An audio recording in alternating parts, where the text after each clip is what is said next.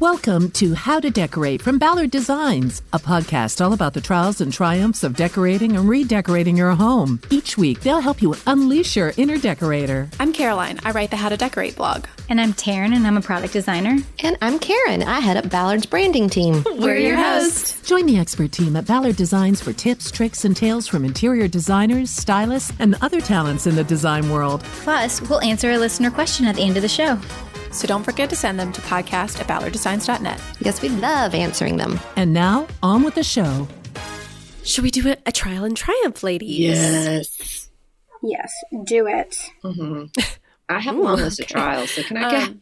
All right. Okay. Well, Miss Negative, go Then first. you go. Then. Then you That's go right. first. Sorry, y'all. Usually all I have is triumph. So You do. All right. I'm sorry. I know. I am glass half full. So I have a deck off of my house, and it's it's like fake wood. You know what I'm talking about? Yes. Sort of a laminate wood. I don't even know what it's called. Mhm. And I had it installed when we renovated 4 or 5 years ago, and it's sort of a gray color. I love it. Except, y'all, it's not, something's up, because I just had my deck power washed. I usually get it power washed after kind of the leaves all fall. So all that sap kind of comes off. They're not all down yet, but it's close enough, and it was so disgusting. I couldn't stand it. And it's coming up. I don't know how to I describe. didn't think it could. Isn't Well, it It's not all the way through. So whatever's on the outside of mine, like this pretty gray finish, beneath it is black. So I guess I've power washed it so much and so many times or whatever that I have power washed some of the finish off. And so what do you guys think I could do? Do you think I could paint it? Do you think I could get like an oil-based paint? I'd have to paint the whole thing unless I really got it really closely matched. Man, I honestly don't know. I don't know. That's I know. tricky. That's a really tricky one. How bad wonder- does it look? That's well, not a good face. yeah, it doesn't look great. I guess because the underside's black, so it's really not cute. It just looks dirty, Mm-hmm. It looks dirty. And I don't know what to do. How bizarre that you could power wash the finish off. I know. It's not like you have an industrial power washer, too. No, I don't. And I don't know. I'm going to say I picked this brand because I loved the colors. And maybe it wasn't, the best brand. Huh.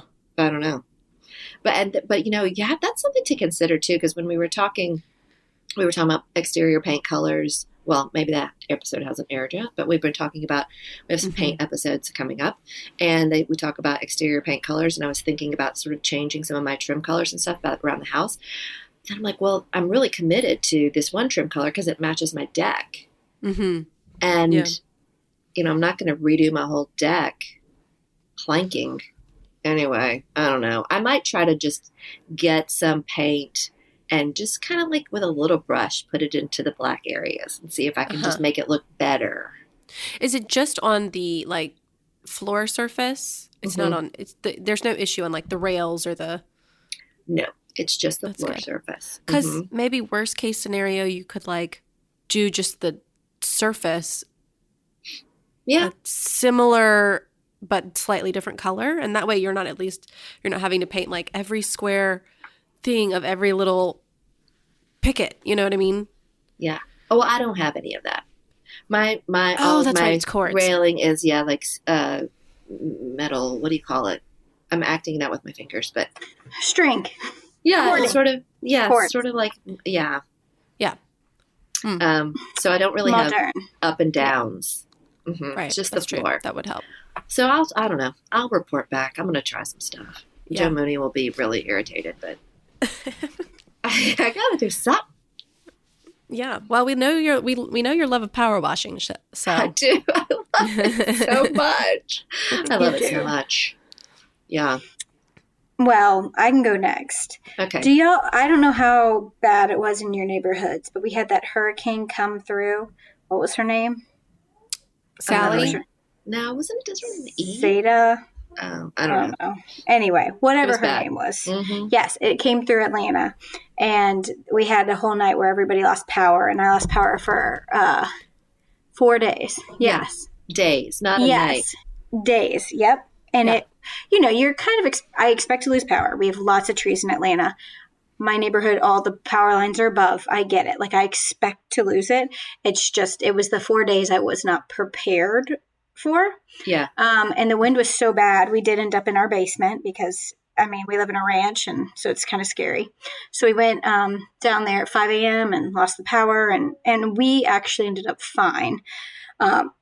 But the amount of tree limbs in my yard, guys, was insane. They had come, the yard people had come the day before, not a pine cone in my yard, but having, you know, almost 30 plus pine trees. Sure. After that storm, the limbs just shoved deep into the dirt where you're like, if that had been my house, that would have been my roof, like my roof, and I would have had a huge hole. And somehow, and again, my husband is not fixing this house at this point, so I was really scared. You're gonna live with a branch. I was gonna have like a tarp over my roof for months, and squirrels living in my attic like your neighbor. It's gonna happen. But luckily, it was fine. But it just was. We had so much debris. David cut limbs for like the whole weekend. It was just nuts. Mm-hmm. We had so much debris. It was crazy.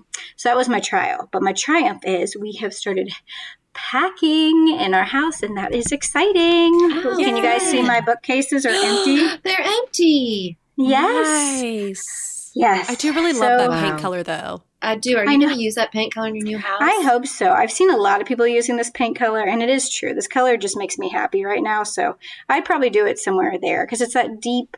Is it blue? Is it green? You know, it's one of those where like no one can pinpoint, and I love those kind of colors because they just the complexity makes it so they're fun and different lighting of the day. And obviously right now you guys can see it really well because I sit in here every time we talk.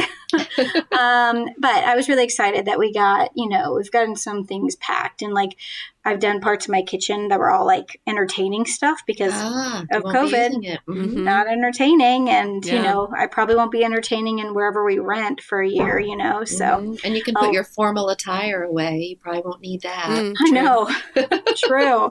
I haven't done that, but I could. So anyway, those are mine this week. That's fun. Well, Taryn, then mine are right in line with that because, y'all, we lost power for 4 days. And so I think I've told y'all about how one of the best, or not one of the best, but one great thing about our new house is that we have room for a second fridge. So we have an extra fridge and freezer downstairs. Oh, no. And before, you know, kind of when COVID started, and we used to like very regularly go to Trader Joe's, but I've stopped going so much. So every time I go, I like pack my freezer with everything. Well, pretty much had to throw the entire contents of our fridge out. Same. So, yeah, it was so depressing. You know what I did do? I'm cutting you off, and I'm so sorry, but we got lucky that my sister-in-law, who lives 10 minutes away, was like, hey, if you want to bring your outdoor freezer. And so we literally it had been only, I think 24 hours at the time. And it's a deep freeze. Like so we hadn't opened it. Yeah, it's a chest one. And we hadn't opened it. So we literally, David taped it up. We put it in the back of my car. It fit. He drove it over and plugged it in. So we didn't lose that. We lost obviously everything. Wow. And I'd gone to Publix, of course, the day of the storm and spent like, $200, which I just immediately threw into a trash can. Mm-hmm. Yeah. That was good. That was smart of me.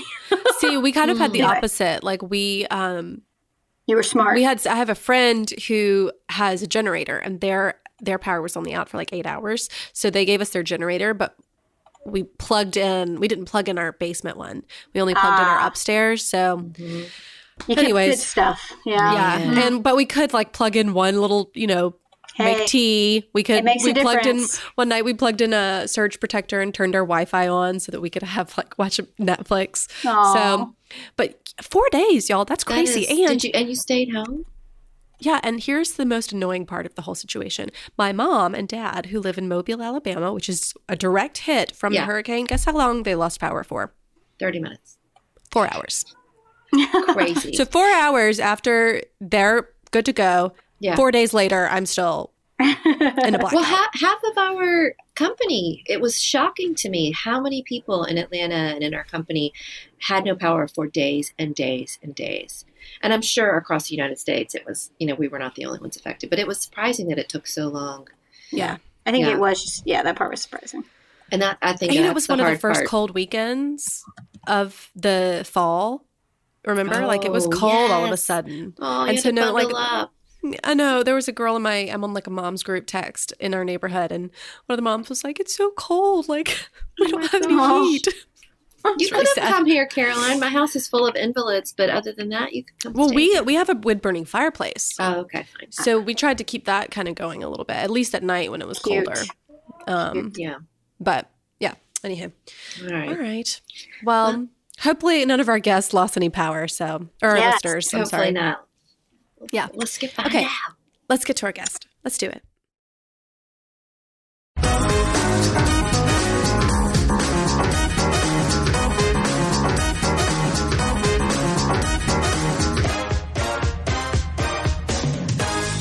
Okay, so our guest today is Joyce Downing Pickens of JDP Interiors, which is a Los Angeles-based interior design firm. She was the founder and primary designer, and her work has been featured in the LA Times, Elle Decor, Dominant Magazine, and many more. We're so thrilled to have you. Thanks for joining us. Thank you guys for having me. Welcome, Joyce. You have such a beautiful, clean style, and it just feels so, California, laid back. Some of your photos, I feel like on your Instagram, you're even barefoot. Like it feels very so effortless. And I loved getting to thumb through your work, and we have so many questions for you. I can't wait to answer them. Oh, I just think that the California lifestyle is just so quintessential to this area. And yeah, barefoot, everything, that's the way to go. I just like to be relaxed and comfy. And that's the way kind of how I want my clients to live in their houses as well. Mm-hmm. Well, when I was first, starting to research you and look at your work, I just started to assume, you're pretty minimal, real pared back. But then as I dug more into your Instagram and kind of heard your words a little more about what you love and what resonates with you, there was a lot more variety there than I initially had expected. And not that, having a very distinct look is not a bad thing at all. So I'm implying, I'm just saying, oh, wow, because you're like, I really want to do really like rustic-y kitchens, or I love old crusty things, talk a little bit about that, how you put all that together. Yeah, I think when I first started out, a lot of my clients were younger. They wanted that minimal pared back look. And kind of, I think as a designer, you do develop your palette over the years. I think times change. I think aesthetics change. Trends, I hate that word, but they do change. And I think you develop your palette as you grow as a designer. And I think where my heart and soul lives is kind of that rustic English countryside, like a Cotswolds cottage. That's where my soul lives. And I think you can see that a little bit in my own home. But, here we are in California. It's young, it's hip, I think people love that modern aesthetic. So I do my best to try and meld the two.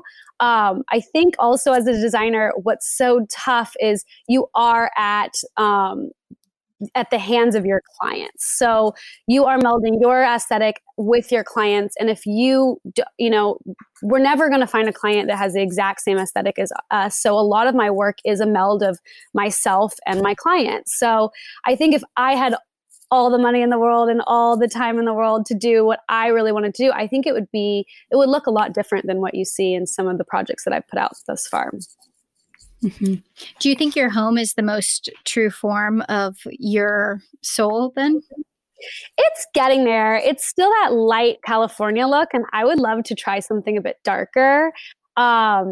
Wallpaper, things like that. I would love to be able to do that down the line. But once again, it's California. People don't want that kind of darker look. My boyfriend's actually from the UK, so I think I have a lot of influences from going back there all the time. But yeah, I think I get a lot of inspiration from that part of the world, and I would love to do that. However, I think I am a designer who loves to try every different style.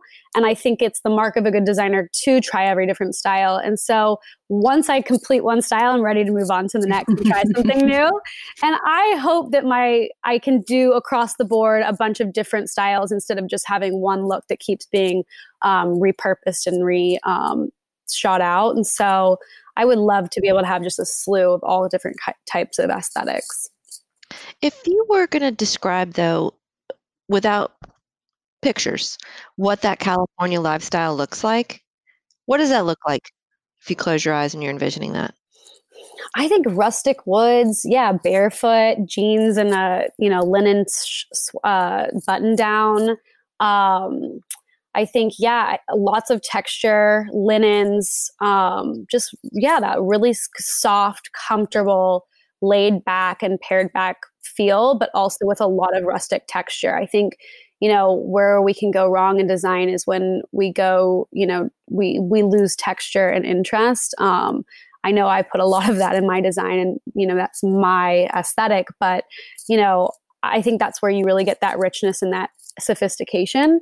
And so I love that you can see that a lot in California design. Just a detailed question about these linens and this white. Are you literally doing a white linen couch, or how you've got a dog? What's on your couch? What's your couch fabric? It's a gray kind of knobby fabric, and exactly that. I didn't want to do a white because I have a dog and she's allowed everywhere. She's little and she wants to perch right on top of the sofa. And so, there are some really great pre-treated fabrics out there these days, but you still got a white couch, and I don't want to be that precious with it. So no, I think you can go darker in your sofa, but that doesn't necessarily mean the entire house has to feel dark just because your sofa's dark. So I think it's important to remember, if you have all white walls, it's gonna feel bright and white and clean. You can go and choose some a little bit darker furniture pieces. And personally, I don't have a single fabric in my house that's actually pure white.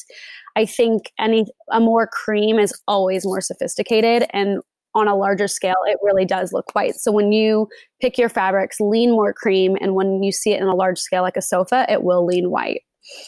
That's a really great tip. Yeah, it is. Especially, and talk to us about your white paint colors. Are you doing that in the white paint, or are you really going more pure white in the paint? No, I think the only time I've ever done a pure white was in one of my most modern projects. It's called the Huntley Project. And that's the only time I've used a pure white. But other than that, I love a white dove. I love anything that has a bit more richness and creaminess to it. I think you have to be careful because cream can lean yellow and cream or white can lean gray. And so honestly, whites are the trickiest thing to figure out. I recommend everyone getting about 5 sample pots and just trying it on the wall. They change based on the room they're in. They're not easy. Do you do it when you do trim in a home and you're picking, let's just say a white? Will you do that in every room, even if it does change? Yeah. I think to stay consistent is important. If you are going for that, if you're trying to get a different look in each room, then for sure do different trim and different wall color. Mm-hmm. But if you're going, cream walls, then I will do a bright white on the trim, or vice versa. Maybe a beige trim is even really nice to see as well. That sounds pretty.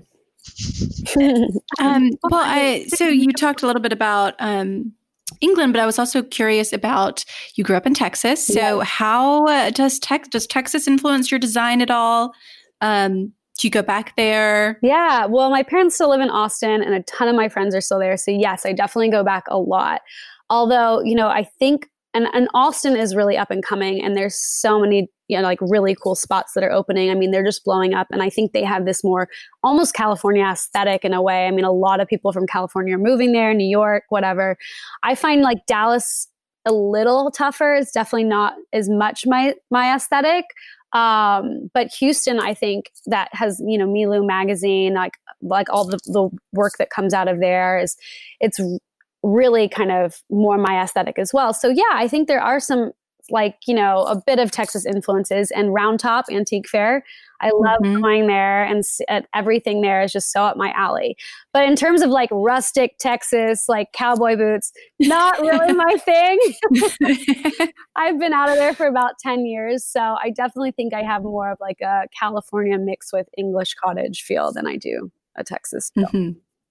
Well, I guess the reason I ask is because you do, you love an earth tone, yes, and, lots of rustic woods. And so I, definitely applied in a different way maybe than they would be in Texas.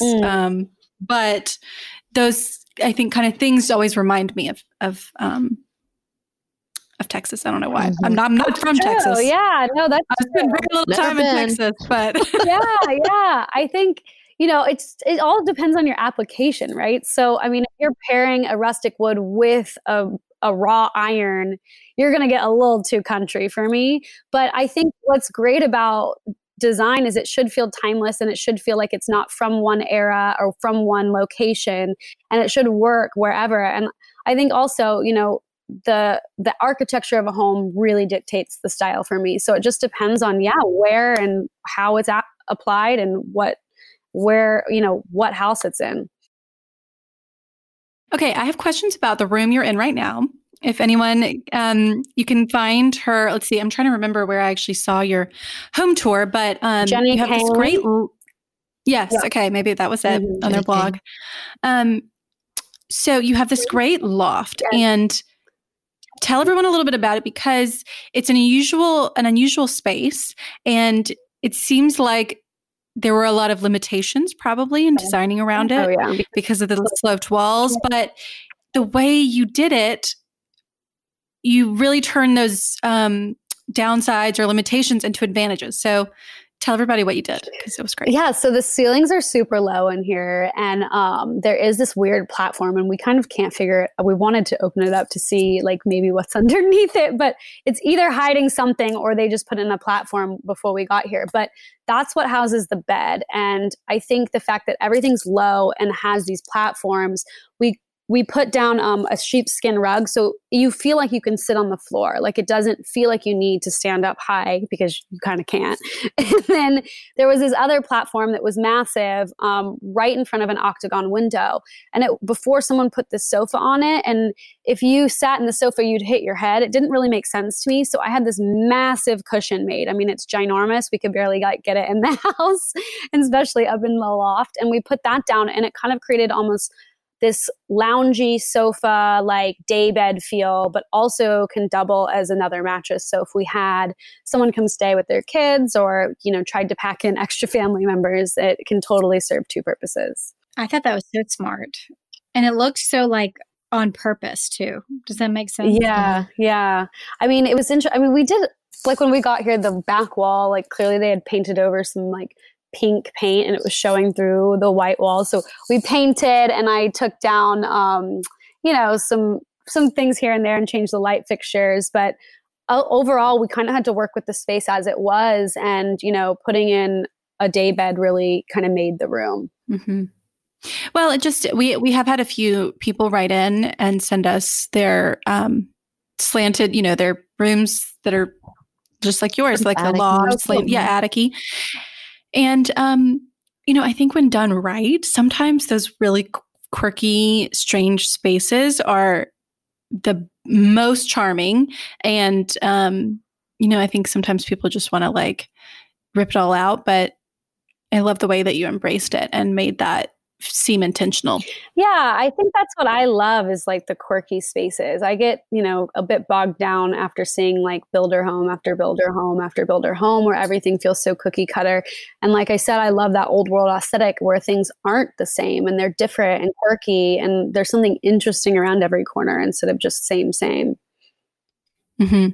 So, okay, well, on the flip side, if you have a builder home, what can you do to give it a little bit more charm? Yeah, there's so much you can do. I think any kind of like molding that you can add, beadboard, things like that feel kind of old world, and I feel like there's an extra detail instead of just plain flat walls, can really elevate the space. And then there's a lot you can do with furniture, like go collect and go to antique fairs and flea markets and collect things from the years. And I've seen people transform just 4-wall apartments with just incredible, collectibles. And I think that's what makes a space feel so unique. Mm-hmm. You had a little IGTV thing that you did on styling a bookcase. Yes. And I want you to talk about that. But you started out by saying I had to go to the flea market 4 times to get all the stuff for this ginormous bookcase. And, I would just assume, she's a designer, she's got it all. She's just going to shop her house and fill it up and it'll be gorgeous. But that's not how it works, right? No.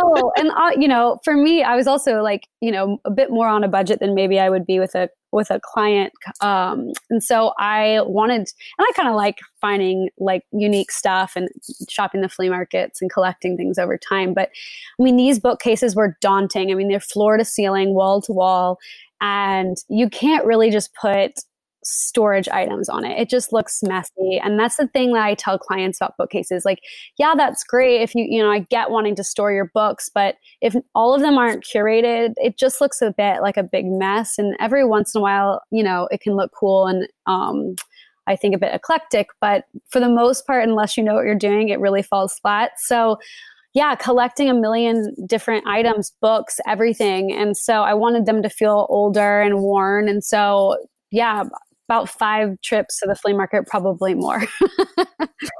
Wow. It was a nightmare. So are you kind of trying to talk your clients out of those bookshelves sometimes? I mean, it sounds like you are, because I feel like, especially with that builder home, the formula is, fireplace, bookshelves on either side, open floor plan, and it sounds like maybe that's... I don't understand the built-ins. They're just added expense and then something you have to constantly style out. Yeah. And dust. I know. Mm-hmm. Yeah. It's such a catch. What do you do instead? Yeah, exactly. Yeah.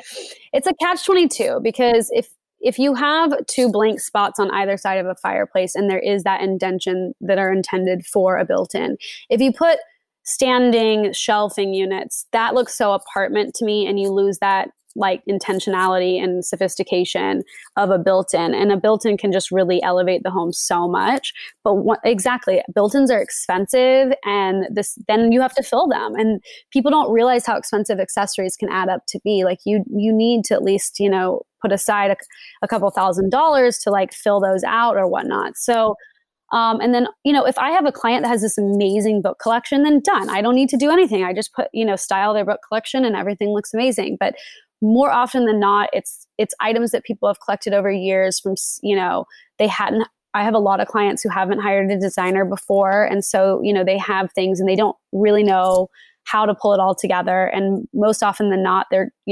big store items big box store items that, kind of fall flat, and they don't have that richness of maybe an antique bowl or an old weathered brass candlestick. And those are the items that really bring those bookcases alive. And styling's hard. If you don't know what you're doing, if you've never done it before, you can stare at that until you're blue in the face, So yeah, I mean, it's a catch-22 for sure. Yeah. I mean, we've had stylists on the show, and just like a reminder to people that is an actual career. Yeah. That is a job. Like that is how difficult it is, that it's, an area of expertise. It's a well-paid job. Oh yeah, I know. I would love to not have to style my shoots and to hire someone. Like, that's my goal in the end, like hiring Colin King or having him do a 80 shoot. Like that's dream, right? But yeah, until then you got to figure it out yourself, and it's not easy. Well, the good thing is you have a 5 tips and tricks. Yeah. So you've already done the work for people. I know. Yeah. And I hope it's handy. And I was hoping for that. That's just what my tried and true tricks are. And I'm sure there are people who do this all day long who have, more insight for people out there. But I do feel like they work for me. And I think it creates kind of a non-cohesive look. You don't ever want to get too cohesive with bookshelves. You want it to feel and I kind of start placing and just follow the flow and see where it takes me. I try not to think too hard about it, because then it starts looking too calculated. Well, everyone should definitely check out your bookshelves because they're beautiful, and I'm sure you can glean some inspiration from them. Yeah, and don't worry if you have to shop 4 or 5 times to fill them up, And over time. Yeah. And they really do just eat materials. So, just always buy more than you think you need, and you can always maybe return or sell on Etsy or something. But it's, just always grab more than you think, because that's when it starts to get difficult if you don't have enough on hand. But Joyce, when you're shopping, what are we looking for? So I noticed that quite a few things you're like, this is good because it's tall. Yeah. So we want varying heights, varying textures. Mm-hmm. Yeah, I mean, boxes are great because when you stack books, you can put a box on top and it fills that bookshelf, And then books are awesome because you can stand them upright and fill up that way, and then do some on the bottom with like a box. Bowls are amazing because it brings another, like some texture, especially like a wood bowl, and it fills in that space next to a tall book. And then if you have these tall bookshelves, as you can see I did, they're kind of asymmetrical. I had to find very overscale books and large vases to fill that. And I put greenery in the large vase to even get more height because it was that tall. So I think you really have to think about all those things as you're going. But like I said, if you could just buy a variety of items, it'll start to fall into place and you'll see kind of what you need and where your holes are. And then you can go look for those things. So I just say, start with buying items that you really love that have a lot of good, like great texture and like vintage wear to them. And then, kind of go from there and it'll start to fall into place. I want to go back to this bookshelf formula that we talked about with the fireplace, because I noticed that I think I know your take on this, but I guess I'll just ask. Television over the fireplace, yay or nay? What are your thoughts on that? Ideally, no, but it's not realistic and it's not practical and it's not how people live. I think especially with this open floor plan concept that we have now, we don't have separate rooms for maybe like a TV viewing room and a formal living room, If you have a formal living room that you aren't using as your TV room, then yeah, skip the TV. But otherwise, there's the frame TV out there nowadays that looks amazing, looks like a piece of art. So if you need to do it, go for it. I think sometimes it gets more awkward to put it off to the side, like on a furniture piece in front of the window to the right of the fireplace. Like that gets really weird as well. So I think, get the frame and call it a day. So I was wondering, because you did a cute video, a little house tour. I think it was actually with Jenny Kane. And I was curious, and I was actually just reading an article about how everyone is doing little home improvement projects around their house. So have you been doing anything around your house, making swaps or rethinking anything since you've been home? Well, I just recently broke my foot, so I haven't been doing anything. I know it's been such a nightmare, but I'm finally getting over the hump. And my next big thing is I really want to recover that chaise lounge that's in my living room in a really fun, like patterned fabric, something probably a bit grandma-y. But I wanted to kind of juxtapose that modern coffee table and feel a bit old English cottage again. And then, I think maybe, the pillows are always a way you can change your sofa in 2 seconds. So I'd love to change those out to kind of tie in that chaise lounge and maybe make those changes coming up. But other than that, we are just cleaning out closets left and right, like since the whole pandemic happened, and trying to get our like organizationally in line. And that's something we've been putting off for a while. So well, you've got to be close to done. Oh, and then Are you hoping for 3 more months of pandemic? I know, you'd think. We're trying to convert the garage at the moment and make a bit of a man cave for Jordan down there. But that's nice. But that is kind of you. Well, poor man. I've kind of taken over the whole design of the entire house, so he needs some space to call his own. So were you going to design the man cave, or does he get free reign in there? Free reign. I'm not touching it. I'm just helping and guiding in the process of construction. Yeah. Well, I noticed in all your work, you just have plants, and we always talk about bringing house plants in and bringing some life to rooms. Do you have any go-tos that you always like using on projects? If there's enough light to bring an olive tree inside is my ultimate go-to. And the most of the time, that's just not possible. Sometimes we'll bring them in for shoots, but there's actually some really great fake olives out there too, if you know what you're looking for. And so I think that is, if a client doesn't want the maintenance, I will go that direction, but it has to look really real. And I think that's tough. Other than that, I just kind of go to the plant store and see what they've got and see what looks kind of unique. I'm a bit over the fiddle leaf fig tree thing. And they're also really finicky. Like I can't stand them. I feel like they die all the time on everybody. And I always get a call from a client saying like, it's not doing well at all.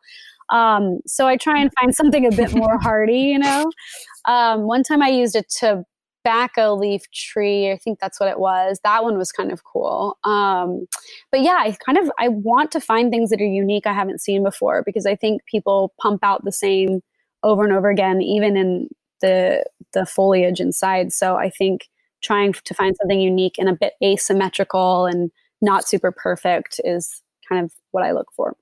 I know you're a big entertainer. So what are your, sometimes I think that the hardest part about entertaining is the prep work. So what do you always do before people come over? What is like your, I guess, routine? Clean the house.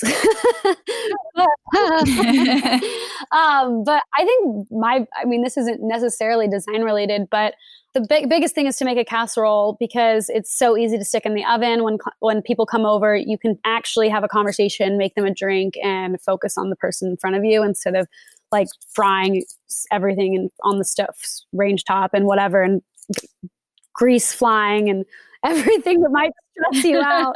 I think a casserole and a salad is such a great go-to because it's just easy and it can cook while you're talking. That's a good tip. And I love your little you had like a little drink board with all your little ingredients on it for that one shoot. And I was like, that's so cute. Yeah. Make your own. We do have a pretty good garden going outside. So I love to try and bring in some of that stuff into the cocktails. So I made a gin fizz with like sage the other day, and that was really good. Oh, yeah. It's actually not that hard. I thought it was going to be so hard. It was really easy. So don't get intimidated. Yeah. No, I love a good drink. I think that's a fun activity too. That was such a good tip. And then for layering a table, I'm sure with a minimalist, the style you're going for, you don't have abundant amount of dishes. So how do you help to make it feel fresh and different? Yeah, to be honest, I try and keep everything simple on the table except for changing out the florals. Just with cuttings from your backyard or florals from Bristol Farms, which is our local grocery store and whatnot, you can really make or break your table. And I try and just decorate with florals more than anything.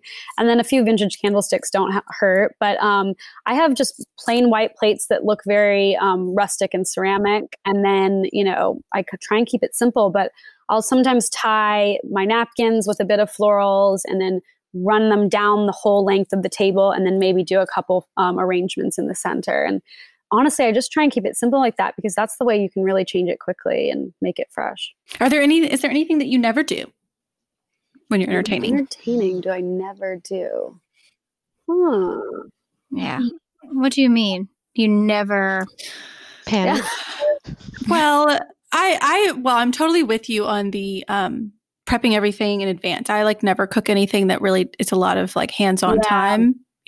Right before you're serving. But I personally never wear shoes in the house. So I'm always barefoot. This has nothing to do. I obviously don't live in California, but so just silly things like that, things that make you feel at ease, I suppose, when you're having people over or make them feel at ease. Well, I never forget the music because that can always set an ambiance. But yeah, exactly. I rarely wear shoes. And then, I think I can't ever say that I never have cooked something complicated because I've definitely made that mistake before and I learned my lesson the hard way.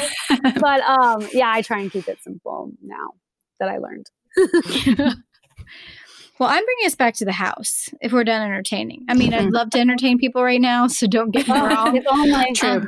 Yeah. Right? Exactly. You have so many good tips and tricks, and right now everyone's dreaming of the next time. I wanted to invite a bunch of designers from LA around, and then the pandemic hit, and I was like, no, that would have been so much fun. And now I'm just craving that camaraderie within the design community. I haven't seen a soul, no events, nothing. So I would kill that.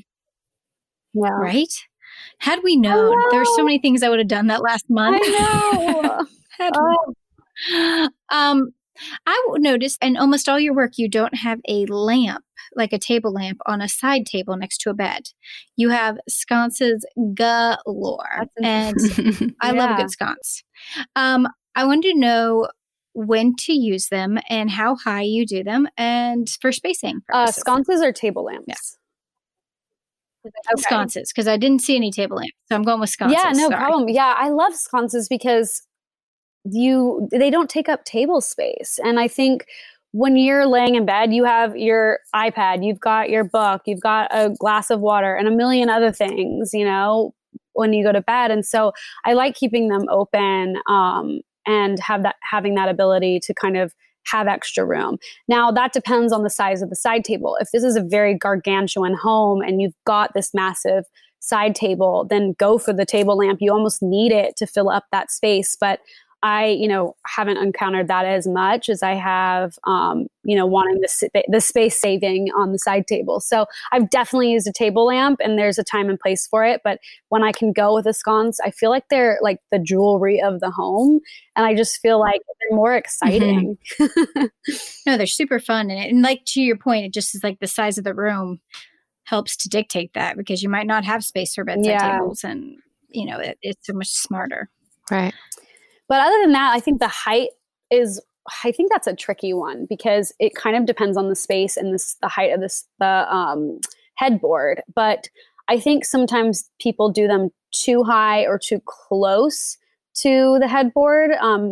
I kind of like them to be maybe centered over the side table, and don't do them too high up. And then but I also kind of leaving room for maybe the possibility of art and for those two sconces to flank the art. I think that just depends on the space. So I think that's a tough one, because I'd have to kind of see it to know. And it seems, for me, a lot of those decisions are very, what's the word? I think I just go with my gut and see what feels right. Mm-hmm. And for height of headboard, that varies too. When is it appropriate to do these lower kind of profiles versus doing a very tall profile? I think if you're not a designer, the low headboards can get tricky. You lose, all of a sudden you have a ton of blank space above the headboard. What do you do with that now, And if I've seen it done by some incredible designers all over the world, and I love the look when it's executed properly. But if you're not a designer, I think it can get tricky, and to stay with a standard headboard height is going to save you a lot of headache. Mm-hmm. Yeah, that's probably a good tip. I mean, it's a parking move, right? Yes. I mean, if you have I would love to do this one day, where you just have this massive piece of art or a huge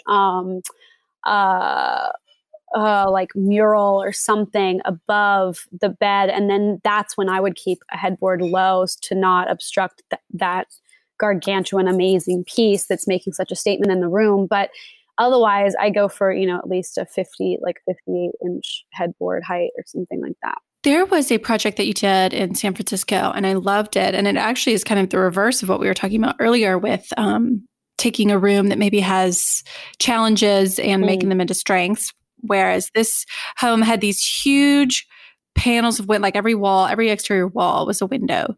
And that seems like just what an amazing selling point for the house. But then I imagine it was really difficult to actually decorate, because where do you put furniture? Right, where do you put art? Mm-hmm. So how did you do that? And can you tell everybody a little bit about the project? Yeah, I think my clients before had really struggled with it. There was this tiny wall in the living room, and it kind of scrunched the entire living room into this smaller space. And there was extra space, but it wasn't being utilized. And they didn't know quite what to do with it, especially with just the sofas that are available on the market. So what we ended up doing, and with a lot of back and forth with the client, I had initially proposed this kind of kidney bean shaped sofa that would look out to the view, but they weren't loving that. And so we ended up wrapping the sofa completely around the window, and actually in front of the window at one point. And we kept the bottom of the sofa open, and the profile of the sofa was quite small, kind of Hans Wagner inspired. But I think leaning into the fact that there are no walls, what are we going to do? We're going to have to make some concessions here, but then just rolling with it really worked out, because it kind of created this whole space that you wouldn't have had before. I mean, it opened it up. You had so much extra seating, and you really, because those windows were so massive, you really didn't feel like you were losing that much of the view. I don't think they even noticed. So I think they were very concerned about losing the view, as can be understood. But it really didn't feel like they were in the end of the day. So I think it was a great, there's always that back and forth and hemming and hawing, not to say I can walk into a space and immediately know. There was definitely a lot of back and forth with the client, but I really like where we ended up. Yeah, where the heck did they put their television? I know they have a TV room, so they have a whole TV room downstairs, and so I think that is tough in that room. That is really difficult. But once again, this is when I think designers and architects should always work together, because I can't tell you time and time again, when I have worked with architects, like they just don't think of the interior space and how it's going to be used at times just as easily as I don't think of the exterior and how the windows look from the outside. I'm thinking about how they're being used from the inside. And so it's such an important collaboration because they're not doing the furniture side all day and the client requests all day for the interior space, and I'm not doing the exterior. So it's such a great collaboration that I think always you should have both on board if you're building a home from scratch, because you can find those weird inconsistencies, like, oh shoot, where do I put the TV? So don't wait to hire your designer until after your home is built. So do it all in the very planning stages, bring everyone together. I think that's a mistake a lot of people make. I have had one client who took me house shopping with him, and I think that was the most seamless transition, because we talked about where the things are going to be placed when we walked through with the showing. And I think find a designer as you're house shopping or before you house shop and bring them along. Like, it can't hurt. They're going to see things that you can't see. I feel the same about a contractor. If you're buying a new home, bring a contractor along. They're going to see things that you don't see. They're going to see problems that you could never have thought of. Like, they're going to notice if your foundation's off. Like, obviously those are things you can catch in inspection, but do you really want to wait to that point?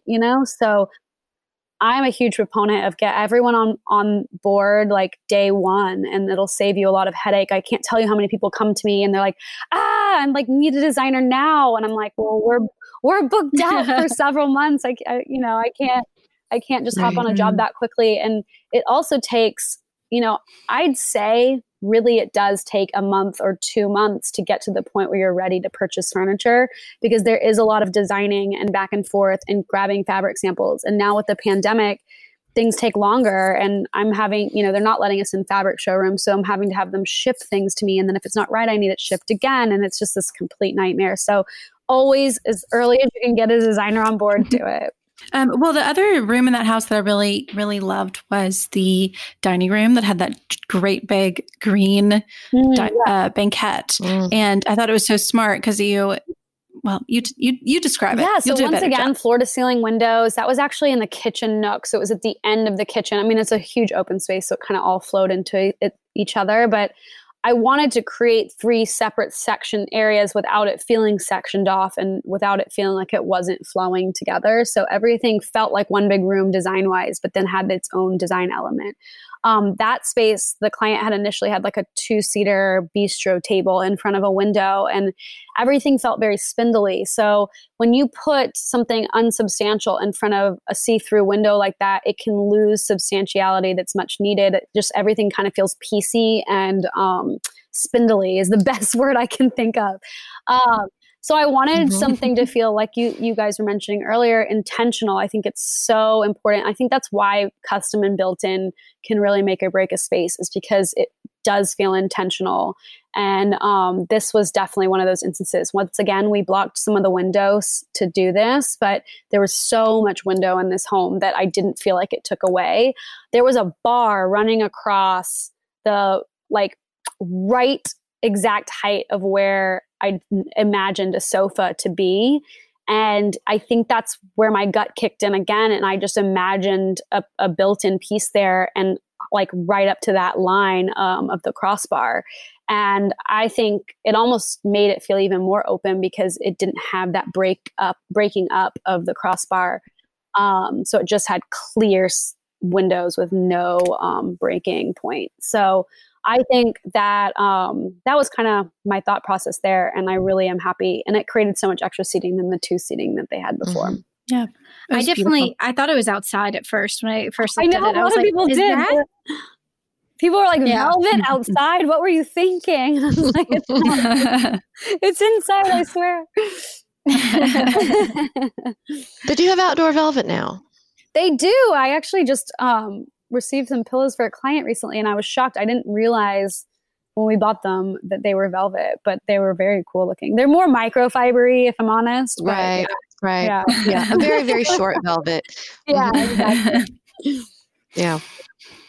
Should we do a decorating dilemma? Sure. Oh, yeah. Let's help our listener. Mm-hmm.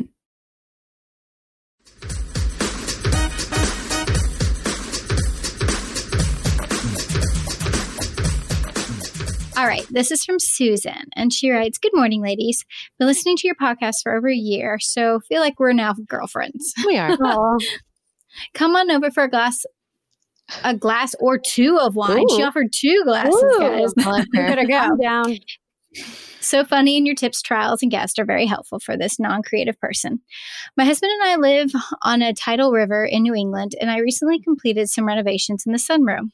Hardwood floors go in next month, and it's time to ditch the hand-me-down furniture and dress this room. The open floor plan has me stumped on carpet placement and how to make the various functions of the room cohesive. The room is 37 feet long and is wider on one side. Do I need a custom carpet, or will area rugs be okay? What about our window treatments? I like the open glass and don't need the privacy, but would window treatments pull the room together? Here's the layout. From the kitchen, you step down into the main sitting area, which is in front of the 16-foot sliding doors with this amazing on-the-water view. This is our main entertaining area, and I often pull in another chair or two when we have guests. Our dining room is in the center in front of the 3 windows, and someday we plan to install a banquette. The adjacent fireplace is needed for heat in the winter months. We considered moving into the far wall, but the heat proposed left it where it is. For heat purposes. Oh my God. Why am I guys, I am having a hard time today. For heat purposes, left it where it is. The far end serves as my home office, which is hidden inside the armoire, where I plan to work for the next 2 to 3 years. Good for you. What a nice view for working. Oh my God. No kidding. Awesome. Yeah, this is a tough one. Yeah, it's a lot. It's a lot. The biggest thing I notice is a 37-foot long room. I mean, every time you get a long, skinny room, it's not easy. And that's when you hit a lot of snafus, because it's just long and skinny, and there's so many areas, and it's not just a given. Mm-hmm. True. Y'all, the first time I saw her photos, I thought she lived in a boat, a houseboat. Yep. Cool. Because when she said she's on the water, y'all, she's on the water. Literally, if she threw a rock out of her window, it would land in the water. Yes. It looks like she's on a dock or something. It is amazing.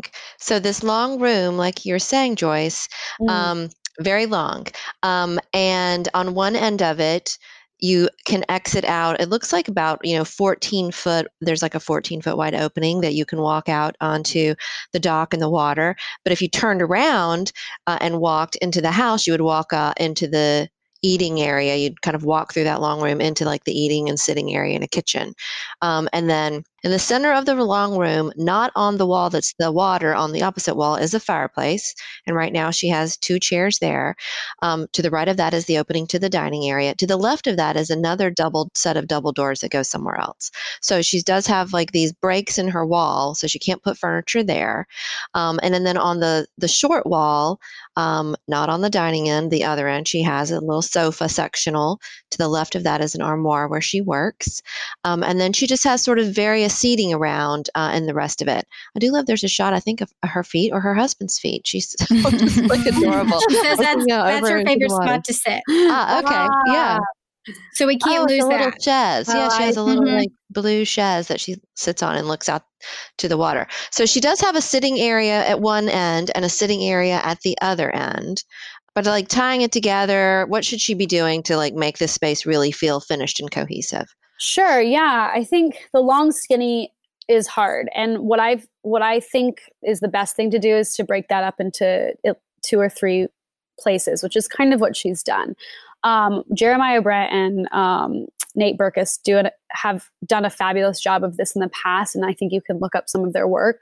But they'll use that center point as almost like a entry center console table, or like a seating area with like a day bed. That would be kind of cool in there, I think. Something in front of that fireplace to make a moment of that. And then I think also she could go for a bigger sofa in here too somewhere. Kind of maybe on that left-hand side that wraps in front of that window. And then, I think walking out of the kitchen area into 2 chairs feels a little broken up, but then I also get wanting to look outside. So it's not an easy room. I do think window treatments would be huge on those windows on the far right, or I guess if we're looking at the floor plan, far left. Because window treatments are like, I always equate them to like your eyebrows. If you're going to pencil in your eyebrows, it's like makes a world of difference. Window treatments are the same way. It's like forgetting to put your eyebrows on that day. So I always think if you can fit in window treatments, they warm up the room, they finish it. It's like putting on your eyebrows and getting ready for the day.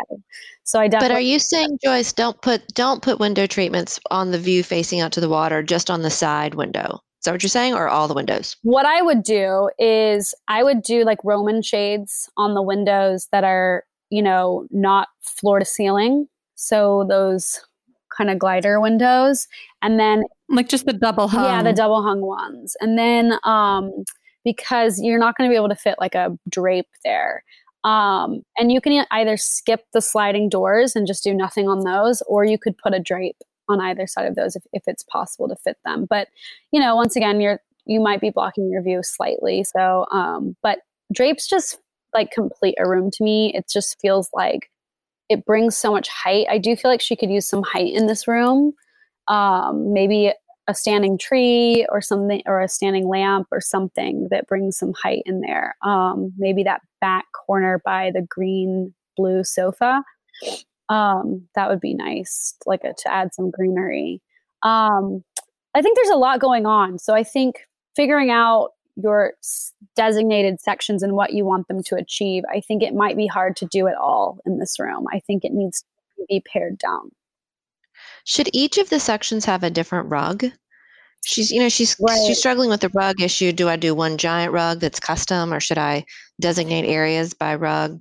One large rug custom is going to serve you no better than the wood floors. So if you do one long, massive custom rug, maybe wall to wall even, or whatever, you're still going to have to break up and make designated sections by using an area rug. So you might as well forgo that. It's going to be an expensive cost anyway.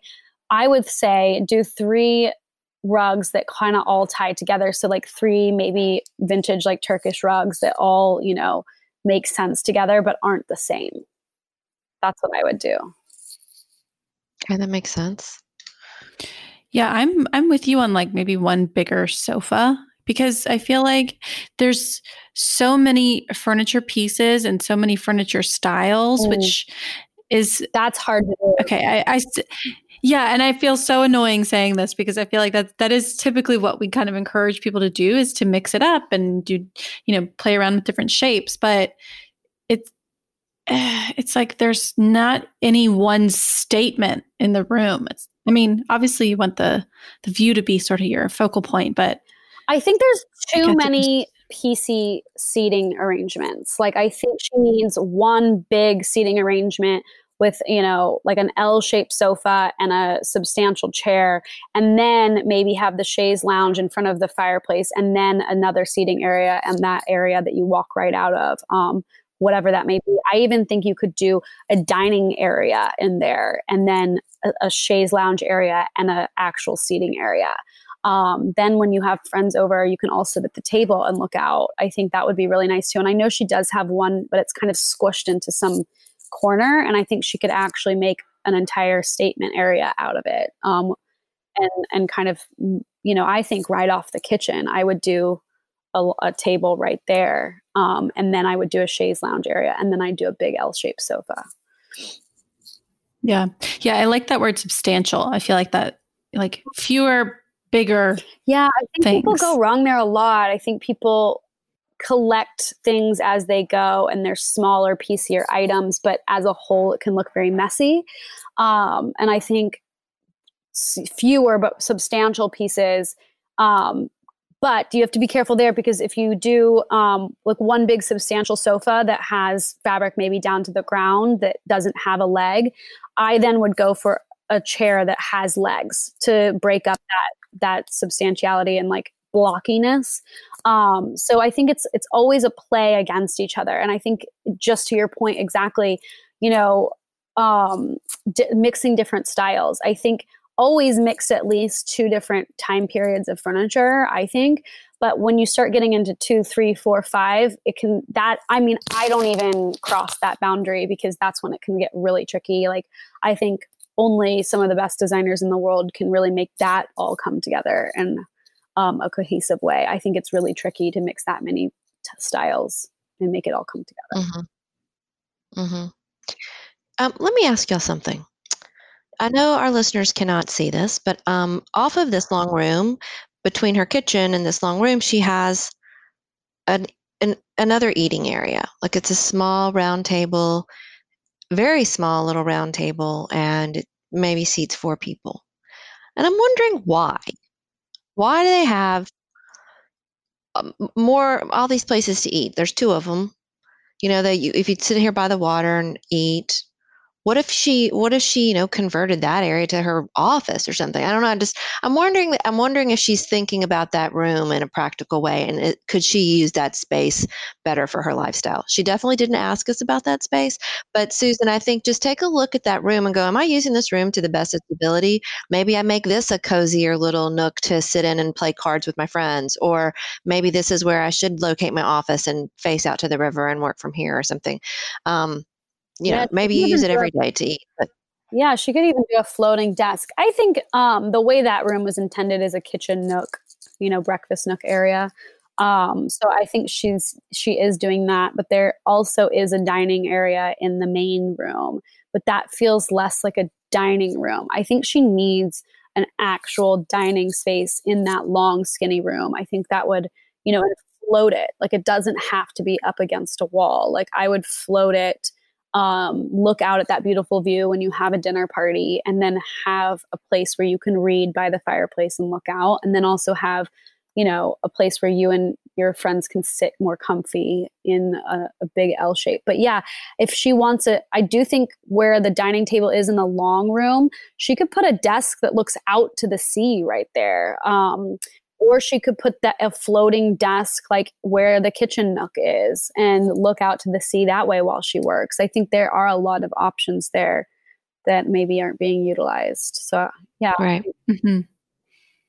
Yeah. And again, Susan, I encourage you to use our floor plan tool. It's on the How to Decorate website. It's very easy to use. You can put all of your measurements in there, and you can put all your furniture in there, and you can move it around and then plan for the other things that you might be wanting to purchase, whether it's, a big L-shaped thing or moving your dining room around or all that. Put your rugs down and see what you need. It just makes it a lot easier to kind of plan it out, especially if it's harder to envision in your mind.